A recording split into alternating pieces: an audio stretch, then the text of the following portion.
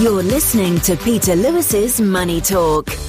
Good morning and a warm welcome to my podcast Money Talk. It's Fed Day once again, Thursday the 28th of March. This is Peter Lewis with the day's business and finance headlines. The Federal Reserve has raised rates by 0.25%, but indicated that hikes are nearing an end. It was the ninth increase since March 2022, during which time rates have risen by 475 basis points. US Treasury Secretary Janet Yellen told the US Senate Appropriations Subcommittee yesterday that the US was not currently working on blanket insurance for bank deposits. That sent shares of regional banks plunging on Wall Street. The Hong Kong Monetary Authority reassured investors yesterday that subordinated debt holders have priority over shareholders when banks are being wound up.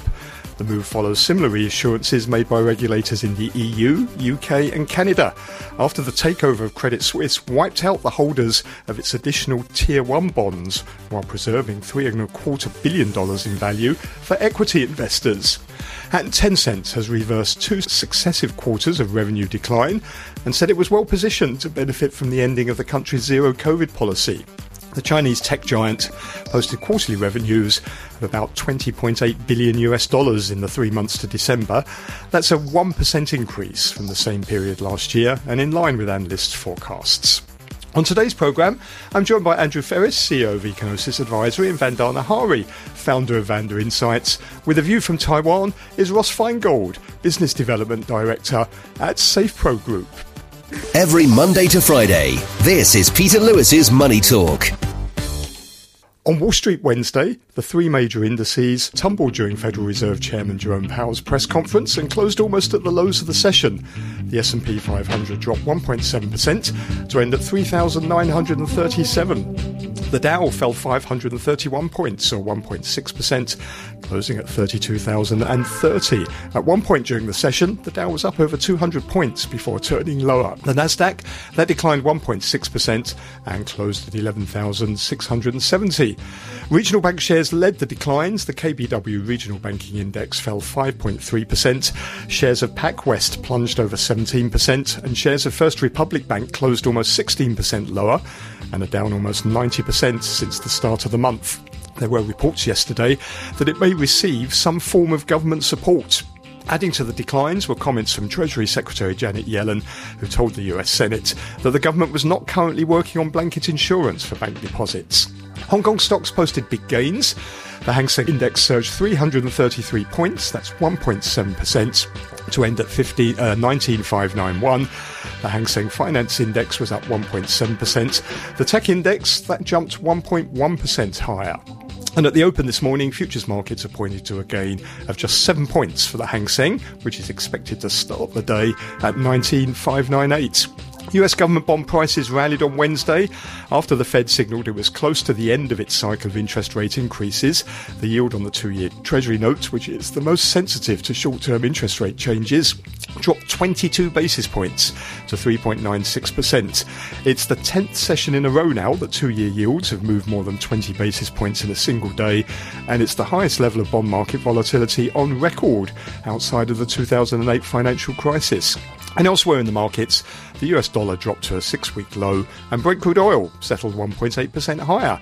And you can get more details on the latest market movements on my daily blog at peterlewismoneytalk.substack.com. You're listening to Peter Lewis's Money Talk. Let's go and join our guests. We have with us Andrew Ferris, the CEO of Econosis Advisory. Morning, Andrew. Good morning, Peter. And also with us is Vandana Hari, who is founder of Vanda Insights down in Singapore this morning. Morning to you, Vanda. Good morning, Peter. Well, let's start with the Fed. I suppose there were 5 main things that came out of that, so let's get your thoughts on each of them. First of all, the FOMC voted unanimously to raise the benchmark rate by 25 basis points as forecast to a target range of 4.75% to 5%. That's the second straight hike of that size following December's 50 basis point hike, and then we had 4 straight 75 basis point moves before that. Andrew, are we coming to the end of this now? Is that your sense, or do you think the Fed is making a mistake? Well, I'm not quite sure whether I'm qualified enough to tell that the Fed is or is not making a mistake. However, I'm qualified enough to look at the statistics. And that is inflation right now is about 6%. I'm talking about the CPI, not the PSC. And it's sort of coming down. Fed funds are at 5%, which means they are negative 1%. And the 2 years are 4%, which means they're negative 2%. So strictly speaking, if I was the man from Mars and I was looking at looser monetary policy, key interest rates in the United States are still negative in real terms. Okay, so if I was to take a deep breath, and I would say we are not going to be there until interest rates are positive, then I would say the Fed will need to continue to increase whilst inflation is coming, till the two things cross. Okay, till the inflation rate is roughly equal to the Fed funds rate. But that's a very crude way of looking at it, because that's looking backwards. The whole point is to say if we're going forwards. But yes, I think the Fed will continue to hike. They will let this uncertain period go over, and most definitely they will hike once more. Fed, what do you think? I mean, we're still a long way from the Fed's inflation target of 2%, aren't we? And it's going to take quite a lot to get there. So is the Fed making a mistake by sort of backing off now from further rate increases? Again, I'm not really qualified to talk about whether the Fed is making a mistake or making the right decisions. What I can tell you is how the oil market perceives the financial markets, and very, very sensitive right now to the sentiment in the overall financial markets, which in turn, of course, has been driven by the banking crisis more recently. But in general, since the start of this week, has been led by the market's expectations of the Fed and what the Fed has actually been doing. As far as the oil markets are concerned, a 25 basis point increase last night had been baked in. So not surprisingly, we've seen a reaction of a bit of a relief, a continuing relief in the oil markets. Broadly, first it was from an easing of fears over the banking crisis, and now over the Fed decision coming pretty much in line with expectations as far as the oil markets are concerned. You have to bear in mind that, in the oil markets, you keep an eye on the, of course, global oil supply and demand fundamentals, as well as the financial markets. And oil market stakeholders aren't really geared to pay very close attention to understand all the dynamics of, either the banking crisis or what the Fed is doing. So they are basically, we've seen oil prices moving up and down pretty much in tune with the risk appetite in the broader financial markets. So, a lot of extra dots that need to be connected, especially for the oil markets when it comes to what's going on in the financial world. And last week, we saw Brent crude oil. It lost, about $10, didn't it, over the week? Is that in line with fundamentals, or is that more a panic reaction to the banking crisis? I think it was pretty much a panicky sell-off. As we saw just the risk appetite evaporate pretty quickly. It was an overreaction. I personally feel the nearly 12% drop that we saw in Brent prices, and last Friday prices ended at 15-month lows. I think they were definitely in oversold territory.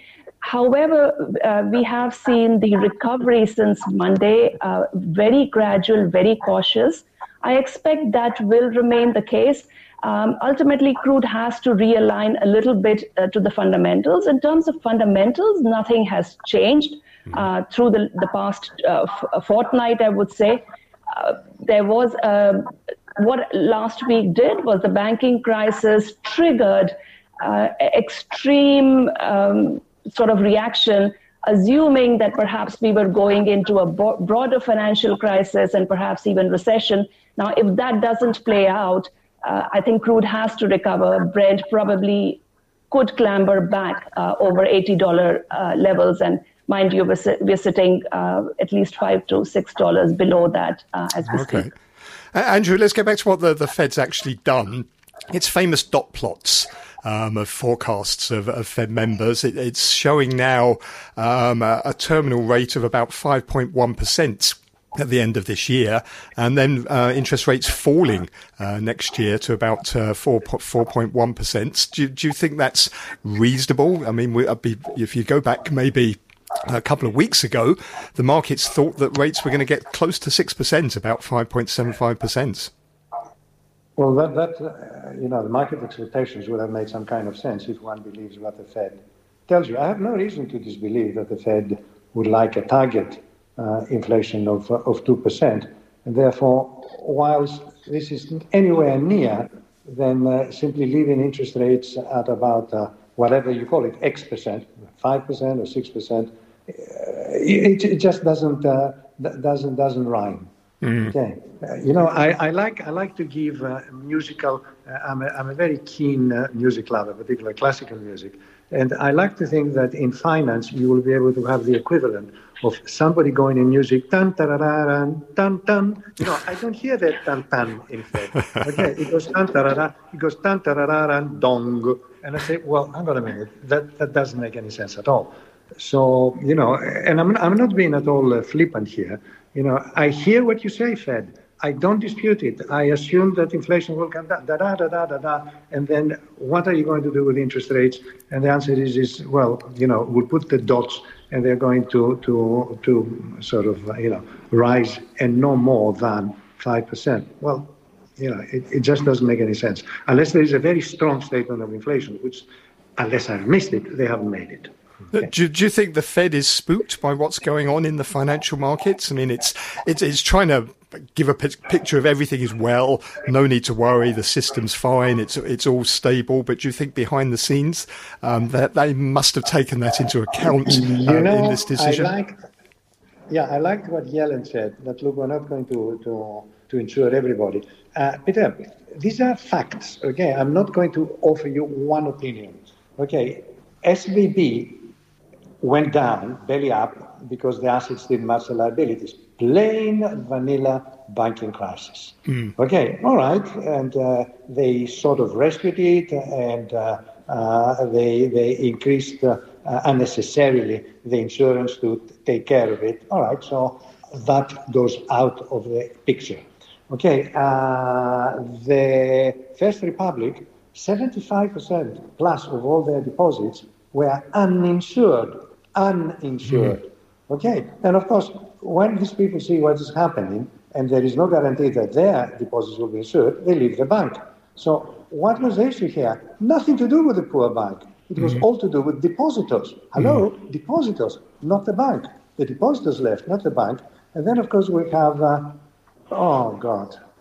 Credit Suisse, which is simply a version of banking situation out of the Tibetan Book of the Dead. I mean, name it, they ticked all the wrong boxes for the last 10 years. Again, nothing to do with assets and liabilities. So the Fed sits down and says, hang on a minute, why are these guys failing? SVB is a small bank, 200 million. Okay, tiny in relationship to American banking in inverted commas system. So 200 billion. So let them out of the way. Swiss bank, what is there to be taught from them? Okay, it is clearly badly managed. And as for the First Republic, blame the depositors, don't blame the bank. Andrew, who's paying for all of this? The authorities, the regulators are going to great lengths to not use the word bailout, to try and emphasise taxpayers are not on the hook. But that isn't true, is it? I mean, someone somewhere has to be on the hook. This is a grotesque lie, okay? Meaning that if the government, as it did, for example, in the case of Credit Suisse saying, here is 9 billion Swiss francs, in case, Mr. UBS, you make a mistake in assessing the risk, we will top it up, we will pay it out up to 9 billion. That's a taxpayer. Also, it has to be, this gets incredibly boring, Peter, so I'll jump very quickly. Whenever the central bank takes action, okay, something happens to its assets and its liabilities. Overwhelmingly, the assets of all central banks, bar possibly the Bank of Japan, consists of government bonds. Okay, consists of government bonds. So as let's say the financial assets and the financial liabilities of central banks vary because of rescue situation, invariably, the balance sheet increases. And that means invariably they're holding more government bonds. And guess what? Who backs the government bonds? The taxpayer. Yeah, he has to pay the interest, doesn't he? The increased interest comes from the taxpayer. Absolutely. I have yet to see, Peter, a CEO, really being taken to cleaners, his Lamborghini and his villas being sold off because he really mismanaged the bank. It doesn't happen. There is a colossal moral hazard. Nothing happens to the people that made the decision, unless the decision was clearly criminal. If the decision was simply a matter of undue diligence, correction, not due diligence, take them to court and you're going to sue them till year end without any obvious decision, because it's very difficult to prove negligence. Incredibly difficult. Vanda, there seems to be an inverse correlation. It is the shareholders. It is the taxpayers overwhelmingly, and of course the shareholders. Not in the case of Swiss Bank. Okay. Vanda, there seems to be an inverse correlation between commodities in general at the moment and the state of US banks and the banking crisis. When it starts to look worse, commodity prices plunge. I presume that's because they're worried, or traders in those markets are worried that if the banking crisis spreads, it has an impact on businesses, on consumers, credit conditions tighten. Is that the relationship? Yes, absolutely. So any fallout that one sees in the broader markets from inflation, from the Fed continuing to tighten or being more hawkish than market expectations, and the banking crisis, which came from the left field. And I would think perhaps there could be more shocks in the future. All of these are basically going to add to a general sense of nervousness that oil demand growth, and mind you, global oil demand has still not recovered to the pre-COVID 2019 levels. It is expected to do so in 2023, but that's where the uncertainty lies. So any crisis or any fears that exacerbate expectations that the global economy will perhaps not do as well this year as has been expected. Basically, then, the oil market connects the dots to lesser demand for oil, not as strong a growth year on year as expected, which means that, which is a negative for prices. It's, that's the straightforward connection that is being drawn. Of course, the problem still remains that for the oil market, as I said earlier, just connecting that long line of dots between things that are happening in the financial markets and what it actually translates to in terms of demand is a long winding road, and it's not always that the market gets it right. If there wasn't a financial crisis or a banking crisis at the moment, would oil be considerably higher by now? I would expect still for prices to be perhaps in just above 80 to mid 80s range for Brent. And the reason it wouldn't be any higher is that, the Chinese oil demand rebound has not quite materialized as expected. And then, of course, you have OPEC, which is, sitting as a balancing agent. It would reduce output further if it thought prices were to go lower, and, of course, put more oil into the market, because I don't think OPEC Plus wants to do anything that would send prices back to levels that we saw last year, because then that could endanger global economic recovery or global economy even further. So, OPEC is there as a balancing agent and would probably try to maintain prices around, I would say, 75 to 85 sort of range. Andrew, the Fed's in a strange situation at the moment, isn't it? Not for the first time, but it's raising interest rates. It's shrinking its balance sheet through this process known as quantitative tightening. And now, at the same time, it's injected up to $300 billion of liquidity through its emergency loan facilities into the financial markets, which in effect doesn't that sort of rather negate everything else it's doing? Because that's quite inflationary, isn't it? So at the same time, it's trying to shrink its balance sheet, but then it's just injecting money in through other means. It can't carry on doing all those three things at the same time, can it? Actually, I'm a dyed-in-the-wool non-monetarist, so I really don't believe that even if the Fed increases its balance sheet and therefore increases a particular definition of money stock, that is in any way directly correlated with increases in prices. Okay, so I will not call it inflationary in the sense that it will increase the price of bread and shoes. But, Peter, inflation has lost all its meaning because, at the time the Fed said, we really want, I'll try that again. Bank of Japan wanted to see much higher inflation. And of course, they had much higher inflation because they had negative real yields in government bonds. Now, the price of government bonds didn't increase. But that was not inflation they were interested in. So the Fed expanding its balance sheet may very well impact the prices of financial assets. And the price of financial assets are never form part of a CPI index. So I will not call that inflationary. Now, will it affect the prices of bread and shoes? Absolutely not. Or it will affect them in a very roundabout and mild way. As I said, I am not a monetarist. God bless poor Milton Friedman. He's dead for a long time. Okay, but, okay. But the Fed and policymakers have been mismanaging this ever since the global financial crisis, haven't they? When they cut rates down to zero, and probably shouldn't have done, and now they've got nothing left to do. If there's another crisis, if this crisis escalates, they can't cut rates down to zero again, can they? And now they're in the position where the Fed used to give money to the Treasury. Now it's the Treasury giving money to the Fed. God, how can I disagree with the guy that invited him to his home for me to talk? Well, I'm sorry, there you go, Peter. I disagree with you because I perceive the present crisis absolutely very important, but absolutely not a crisis because I keep repeating. Why did the Credit Suisse went down? Because it was badly managed. Nothing to do with its balance sheet. Nothing to do with it. Okay, this is, I carry on repeating it. Nothing to do with its balance sheet. So how can it be a financial crisis? It is, because of course that immediately created a knock-on effect, except that people say, all right, if they go down, they owe money to us, they are not going to pay, and that continues the knock-off domino effect. But it was not fundamentally a financial crisis. The same thing with the First Republic, except poor little SVB, which was a financial crisis, but it was a very small bank.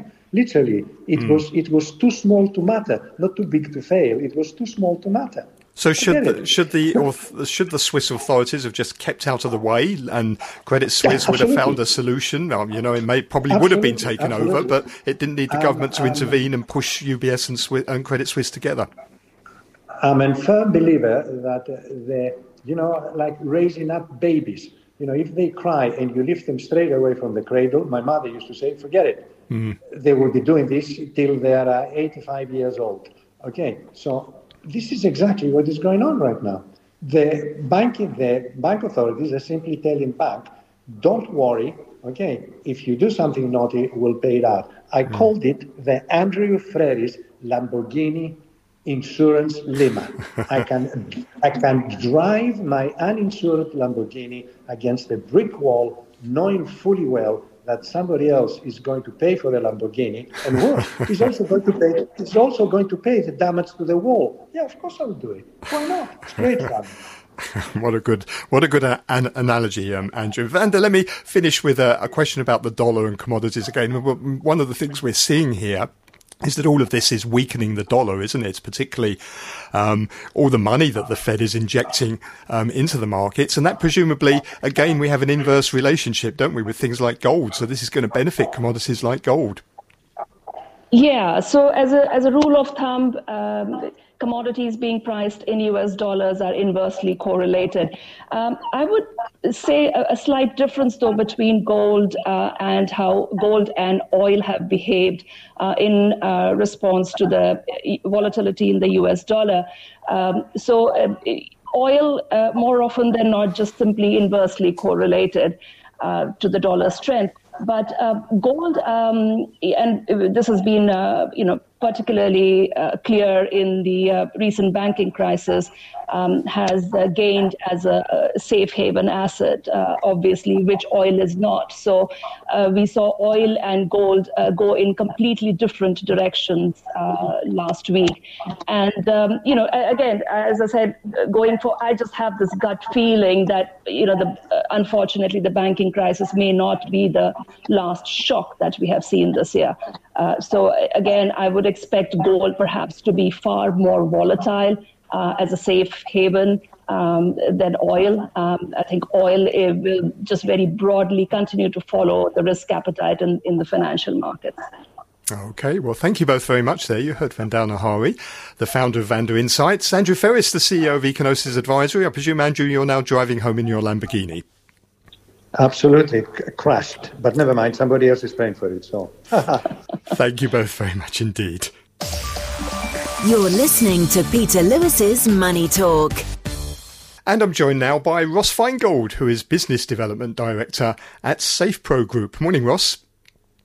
Good morning. I should just say that Ross is over in Taipei. So let's get your thoughts, first of all, Ross, on President Xi's 3-day state visit to Russia, which then ended up coinciding with Japanese Prime Minister Fumio Kishida's visit to Ukraine. So it was sort of a little bit upstaged, wasn't it, by that? And I'm wondering about the optics. There we had President Xi meeting with a guy who's been accused of war crimes, is currently facing arrest under warrants from the International Criminal Court, and then at the same time the Japanese Prime Minister visiting the graves of civilians who have been hit by Russian missiles. It was all rather interesting, wasn't it? Certainly. Though for the Xi-Putin summit, I think most of what we have read in the public statements that they made, it was within expectation. So focus on the relationship, talk about ever more trade between the two sides, and criticism of the United States and the West, and then also a strong statement of support from Russia on China's position with regard to Taiwan. In a way, even if the war in Ukraine was not occurring, this is probably what one would expect from a Xi-Putin meeting, even in peacetime. So no surprise. The surprise part, as you mentioned, was that after visiting India, Prime Minister Kishida showed up in Ukraine, the last G7 leader to make that trip, and being the chair, rotating chair this year of the G7, it was kind of something that he had to do eventually. And whether or not it was chosen to kind of steal some of the news from the Xi-Putin summit, I guess we can only speculate on that.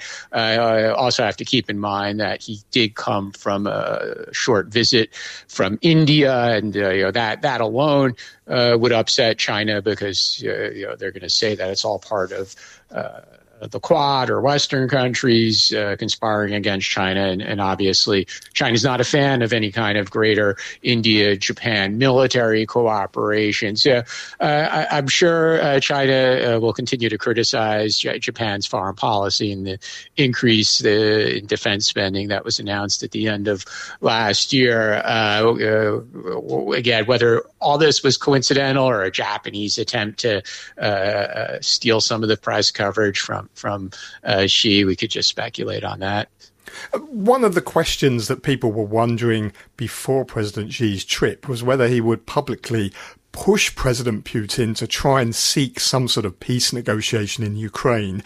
But he didn't in any way at all, did he? There was just no sign, certainly in public, of that happening, and very much President Xi indicating that he supported Russia's position. Was that a surprise or a disappointment? It's consistent with China's approach ever since Russia invaded Ukraine. So, and also I think that's consistent with China's approach to many armed conflicts worldwide. Taking sides is just relatively rare in those situations. We've come to expect more kind of bland statements about peace and territorial integrity, et cetera, from China. And look how long it took China to produce their so-called position, or some people call it a peace plan, but or a roadmap. But then you're right. Once Xi was there, at least publicly. He wasn't really saying follow my roadmap or follow China's roadmap. He was very, very conservative in referring to that or referring to any kind of ceasefire. Certainly behind closed doors, they would have discussed how to get from where we are today and to actually a ceasefire and what China might be able to do. And I think in this regard, an important aspect of this will be to see what happens in the interactions between Ukraine and China directly, and when Zelensky and Xi speak, if and when they do, or maybe they already have, and then what kind of follow-up. I mean, are we going to see Chinese government officials going to Ukraine and actually start to act in a role of a middleman and try to be a peace broker? And that just hasn't happened yet.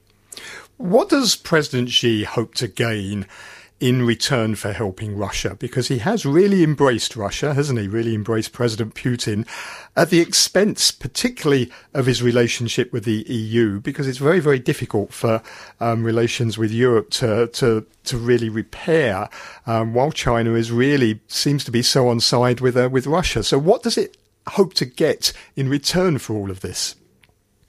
Well, on the monetary or the trade side, we all know that access to low cost or commodities, energy, that's certainly a priority for China. It will continue to be so. And if you could get it from a neighbor on good terms, and if they're going to trade in or settle in yuan, even better. So that's an important aspect of all of this. And then being on kind of the opposite side of the Western U.S.-led approach to these issues, I think also it fulfills China's strategic goals rather than saying, yeah, we're all on board with what the U.S. and the West are doing. I mean, of course, that would be a bit odd for China to take that view. There's other aspects such as potential investment or more investment or greater access to the Russian Far East, or points even further north, which actually wasn't really discussed much, although there had been some speculation about the Arctic being part of the discussions during this summit. So it's a number of business and trade and just strategic issues, and frankly, just poking the West in the eye. President Putin wants this pipeline, doesn't he, from Russia going through Mongolia to China to sort of redirect gas supplies really from Europe over to Asia. But President Xi, even on that, he was fairly non-committal about it, wasn't he? He didn't commit at all to that pipeline, only that they would look into it. Yeah, I guess these things have their limits. Both sides still have to respond to domestic constituencies. For example, in the Russian Far East issues, over the last, say, 10, 20 years, there's been some blowback in Russia about Chinese companies or Chinese labor or Chinese access to resources in that part of Russia. Although it's sparsely populated, it's still Russia. And when a lot of Chinese companies or labor show up, there is a backlash.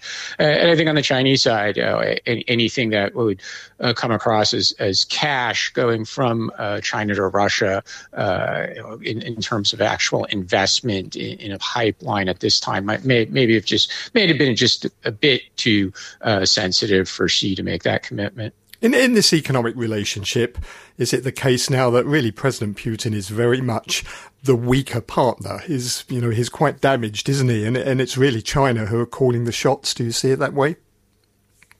Yeah, that's a fair assessment. China makes stuff that Russia doesn't make, so Russia needs to import, and Russia can only export its resources, and it's got some big customers in India and China, and it would be in a tough position if it lost China as a big customer. There's no reason to believe that it will lose China.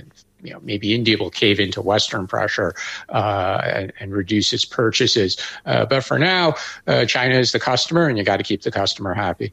Ross, thank you very much indeed. That's Ross Feingold, who is Business Development Director at SafePro Group over in Taipei. Thank you for listening to Money Talk this morning. Do please take a look at my blog at peterlewismoneytalk.substack.com for more business and financial information as it breaks throughout the Asian trading day. I'll be back tomorrow with another episode of Money Talk, and I'll be joined by Francis Lun, the CEO of Geo Securities. and Alicia Garcia Herrero, who is Chief Economist for Asia Pacific at Natixis. And with a view from Australia is Toby Lawson, Director at Staten Advice. Have a very good day. Money Talk